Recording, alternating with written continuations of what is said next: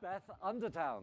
Beth has made a fantastic first impression with her first novel, The Witchfinder's Sister, which I'm sure many of you in book groups will already have read. But she has come to Cornwall with this one. So you don't live in Cornwall, but my word, you have inhabited it. And what really fascinated me in this book was the setting, which revolves around a very, very Cornish thing, but a thing none of us know anymore, which is a gunpowder factory. And of course, people around here may know about gunpowder factories because of Trago Mills. There's a big Trago Mills in the middle of nowhere, and the reason it's in the middle of nowhere is it was a gunpowder factory. But was Trago Mills your initial inspiration? No. Yeah, I can tell you a bit about it. I suppose, first of all, I've got to apologise for not being Cornish. No, you're very welcome. You've set a book here, that's why you're here. But I was hoping that everyone would be nice to me because with The Witchfinder's Sister, my first book, that was set in Essex. It's about some Essex witch trials. And the people of Essex were so nice to me. And I feel sure that not to be outdone, you will all also be nice. Yeah, so definitely I think setting is a useful thing to talk about first with this book. So yeah, it's based around a couple of things. It's kind of a long story. Shall I tell it to you? Tell me. Yeah, I'll tell you. Okay. So I suppose what you need to imagine is I've got my first book out. This was kind of 5-6 years ago. And the first book is doing quite well. But my life is not going as well. I'm getting divorced. Everything's feeling a bit turbulent. The book is doing very well though. And there's a photograph of Richard Madeley pretty much sitting on my knee. So that side of things is going fine, but there's sort of a slight disconnection that can come with that sometimes, and the pressure of the second one and like, what are you going to do? And so I was spending, because I'm incapable of writing a book that's set near me, I was spending a lot of time, and I kind of get drawn to a place. When I'm starting each book, I get drawn to a place, and I actually don't know why that is. But the place in this case was a little village called Ruan Lanihorn, nearish Falmouth, if you know, around there. So definitely not Poldarky Cornwall. It's kind of a little bit estuarial, quite creepy, all these sort of deep lanes. And I was staying in a cottage there and kind of walking around these lanes. And I was visiting a couple of things. So one thing I visited was Lost Gardens of Heligan, which is obviously great, and those kind of abandoned and semi-abandoned walled gardens, like they were a big model for Polneath, which is the fictional kind of big house in this book. And then the other thing was this gunpowder factory. So do you know the writer Will Menure? Yes. He's one of you. So him and his wife, I think, basically maybe thought I was having a nervous breakdown. And while I was staying in this cottage, they were like, you should come for dinner. You should come for dinner one night. So I went over for dinner. And he said, "Oh, have you seen the gunpowder factory at Ponsanooth? You know, the old gunpowder works." And I was like, "No, what's that?" And he was like, "Drive by. You know, but on your way home, drive by and have a look. And if you've not been, it's basically a nature reserve now, and it's got all these kind of ruined mill buildings, but with these beautiful. It's kind of like more beautiful than any water feature you could design for your garden, because the water is still coming down the valley in these very kind of complex little runnels, and that was intended to damp the air, and all of that system is still there, so you can kind of effectively go and see this amazing sort of water sculpture in this woodland. And I thought that was amazing. So I owe Will a really big debt, and that was kind of the start of the interest. But gunpowder is such a good element for a thriller, because you keep thinking any minute it's all going to go up. I know. And one thing that I loved that really made that place stick as well is that I assumed that the trees were like a later addition. But the trees were always there. It was always kind of this factory in amongst the trees, and I think the thinking was that it would damp a blast. Like if it did go up, it would kind of prevent it from sort of destroying as much stuff. So it must have always been this incredibly atmospheric place. We're all going to go there. I think we should all go there, and it's free. Like, have the stage. Oh, well. Read to us from The Key in the Lock, and if you need a glass of water, I forgot to point out to your previous readers, well, there is water there if you get thirsty. As a weird flex, I could just go and drink the whole jug and then come back. No. Okay, so I'm going to read you the prologue, and then I'll tell you a little bit more about the book. I'll try to. I still dream every night of Polneath on fire, smoke unravelling from an upper window, and the terrace bathed in a hectic orange light. And every morning I wake, convinced that Tim is under my bed. 30 years have elapsed since the business at Polneath. I have married Richard, given birth to Tim, mothered him and watched him grow. But I see now that the decision I made at Polneath was the only decision of my life. Everything marred in that one dark minute. I've got as far as I can now with writing it down, but the dream will not shift, and the feeling of Tim beneath the bed every morning grows, if anything, more distinct. I suspect it's because the Polneath business is not finished still. Not yet. I cannot say where it will end, but I know perfectly well where it began, with the stopped mills among the damp trees, the silent house, and the death of a child. Somebody else's son. The kitchen clock in my father's house ticking on past midnight.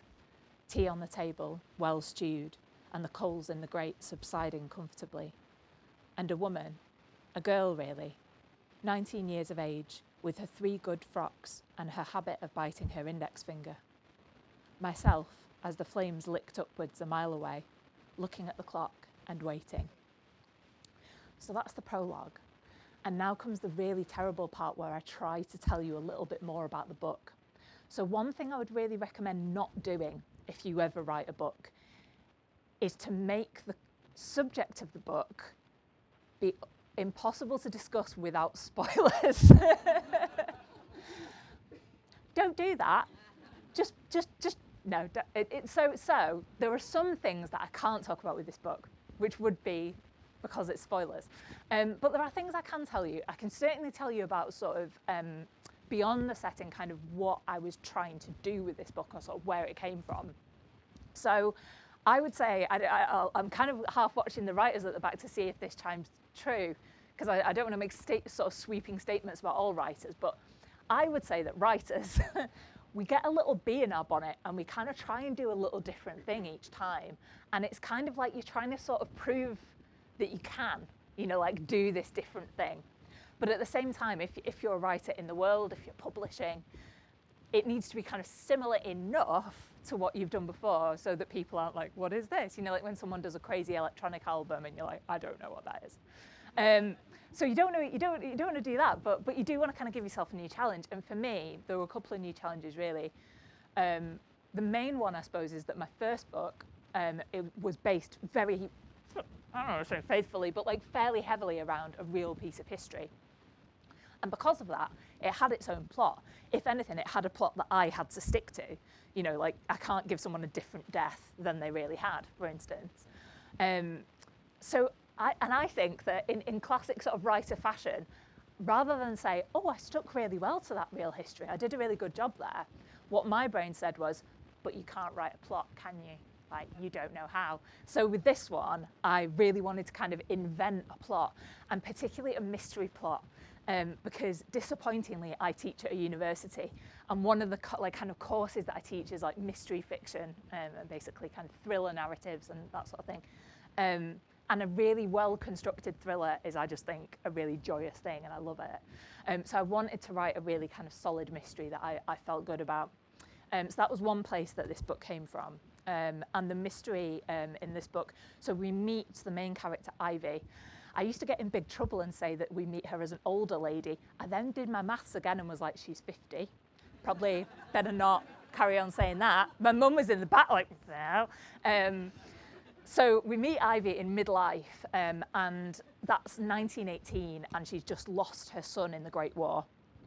And as you might imagine, this is bringing up a lot of feelings and memories, and the specific memories it's bringing up are of a particular thing that happened in her village 30 years ago, which was that a little boy died at the big house, which was Polneath. So the mystery surrounds the boy's death and kind of unravels from there. And I suppose other things that I was kind of very engaged with this, which I won't go on about, but to kind of give you a flavour of whether it would be your cup of tea or not, I was really interested in the Victorian era and the Great War, and sort of at what point people became modern or become modern. And I really liked the idea of a character for whom the Great War doesn't mean, in a direct sense, a huge amount of societal change. Because I feel as though I read a lot of fiction or see a lot of film where the Great War is like, and now we all dance the jive and kind of become modern in outlook or different in some way. And I really wanted to write a character for whom that kind of wasn't the case, and life itself in a kind of way had carried on in this very sort of timeless way that it always had. So I'll read you the first chapter, which is where we meet Ivy in 1918. Our son Tim was killed in February, 10 months ago now. This is the first Christmas, and in that sense alone was always bound to be difficult. Today is the 23rd, and only this afternoon did I make the customary garlands for the dining room fireplace. Jake brought in the greenery and deposited it on the floor of the study with a nervous glance at me. I suppose he's still wary after the trouble I've caused these last weeks. At any rate, he brought in his armful of ivy and mistletoe and willow, as I'd asked him to, without a word, as though he were any other servant. Making the belated decorations, I found a spider's egg sac frozen among the foliage, which turned to a kind of dust as I touched it, making me shudder, leaving me sad at its ruined hopes. I finished the garlands quickly and had Mrs. Fawcett pin them up, though of course I eat alone these days. Breakfast, luncheon, dinner, the chair opposite quite empty. Nobody to enjoy the garlands but me. I do not think the Fawcetts care much about garlands, but still I'm glad I made them, if only so that something, anything, might be as usual. Now my painful hands are leaving green marks on the page. It's dreadful, of course, not to have Tim here, though in fact this will be the third year I've missed seeing his face on Christmas Day. 1915, that was the last time. Tim's training was finished, and in the January he'd be going over. He always liked marzipan on Christmas cake, smooth and thick as a counterpane, but I hadn't been able to get the sugar for it. The afternoon he came home, I was still fussing with the cake, how to make it look less bare, while Jake went to the station to collect him. After his previous visit home, I was resolved this time to keep an irreproachable grip upon my emotions. I tried to tell myself I was reconciled to Tim's going. I'd held out against his joining up. Then they'd come in the summer to make lists of all the men. Only that, only lists, but it suddenly seemed inevitable. Tim had turned 19 in any case and volunteered. Then, a week before his visit, the list makers had come again to the house. I'd told them the truth, that Fawcett was over the age, Jake not quite, but that one of his legs was 2 inches shorter than the other and he cannot run without pain. I answered the men's questions, Fawcett hovering nervously at my back, and told them that they already had our boy, our only boy. When Tim arrived, he was in uniform, a dreadful stiff thing. He looked older. He kissed me tenderly and gave me 1 or 2 wry looks, while Mrs. Fawcett brought tea and Richard began to deliver what he considered to be the men's news: smuggling convictions in the district, a mare sold as pregnant who turned out only to have a tumour inside her the size of a grapefruit, disputed fence boundaries. He was thinking of reviewing the rents for the top fields. The drainage needed repair by the bottom road. I sat picking the bits of peel out of my cake and tried to admire Richard's assiduousness, his attention to detail, his ability to be ordinary, even in the face of this. But the dull green-brown of Tim's uniform insisted upon itself, and I looked at Richard, I looked at my own husband, and I thought, he doesn't care. Our son is going to that, and he doesn't care. So I took myself off. As soon as Mrs. Fawcett put her head in for the plates, I went outside to the freezing but sunny bench and tilted my face upward and felt the light on my closed eyelids and listened to the voices of the men through the dining room window. There are winter days in our part of Cornwall which make a pale, cruel imitation of summer. After a quarter of an hour, Tim came out and sat himself down and asked how things were faring at my end. Then, more softly, "How have you been, Mother?" A little touch on the back of my hand. "Really, I mean."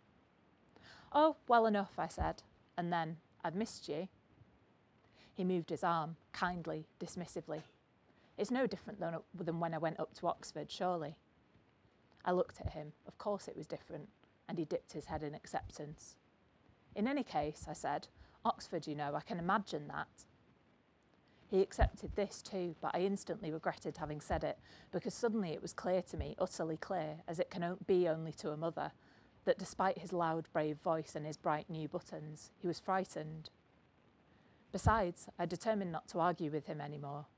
I wanted instead to say something to him, something that would make him just get through it, would prevent him from being brave. But I did not know what that thing would be. In silence, we watched a blackbird prospecting the lawn, and then he said something about the training not having been so bad. Then I asked, but you don't know where you'll be stationed? They don't tell us. I rather like it. He was moving his feet around, scuffing his boots, and I almost said a sharp word to him, but of course he was still getting used to them. Perhaps they were painful. I held back from asking about blisters, but I did press his hand where it rested on the bench. Ridiculous in its solidity, it seems now. So very warm. You mustn't worry, Tim said, and when I didn't answer, shaded his eyes and turned to me. I'll write. I looked away into the garden, and Tim looked too. I said, did I tell you? Theo Stainforth's mother says he's getting married. Tim shifted on the bench. Do pass on my congratulations, he said lightly. Good old Theo. I'm gonna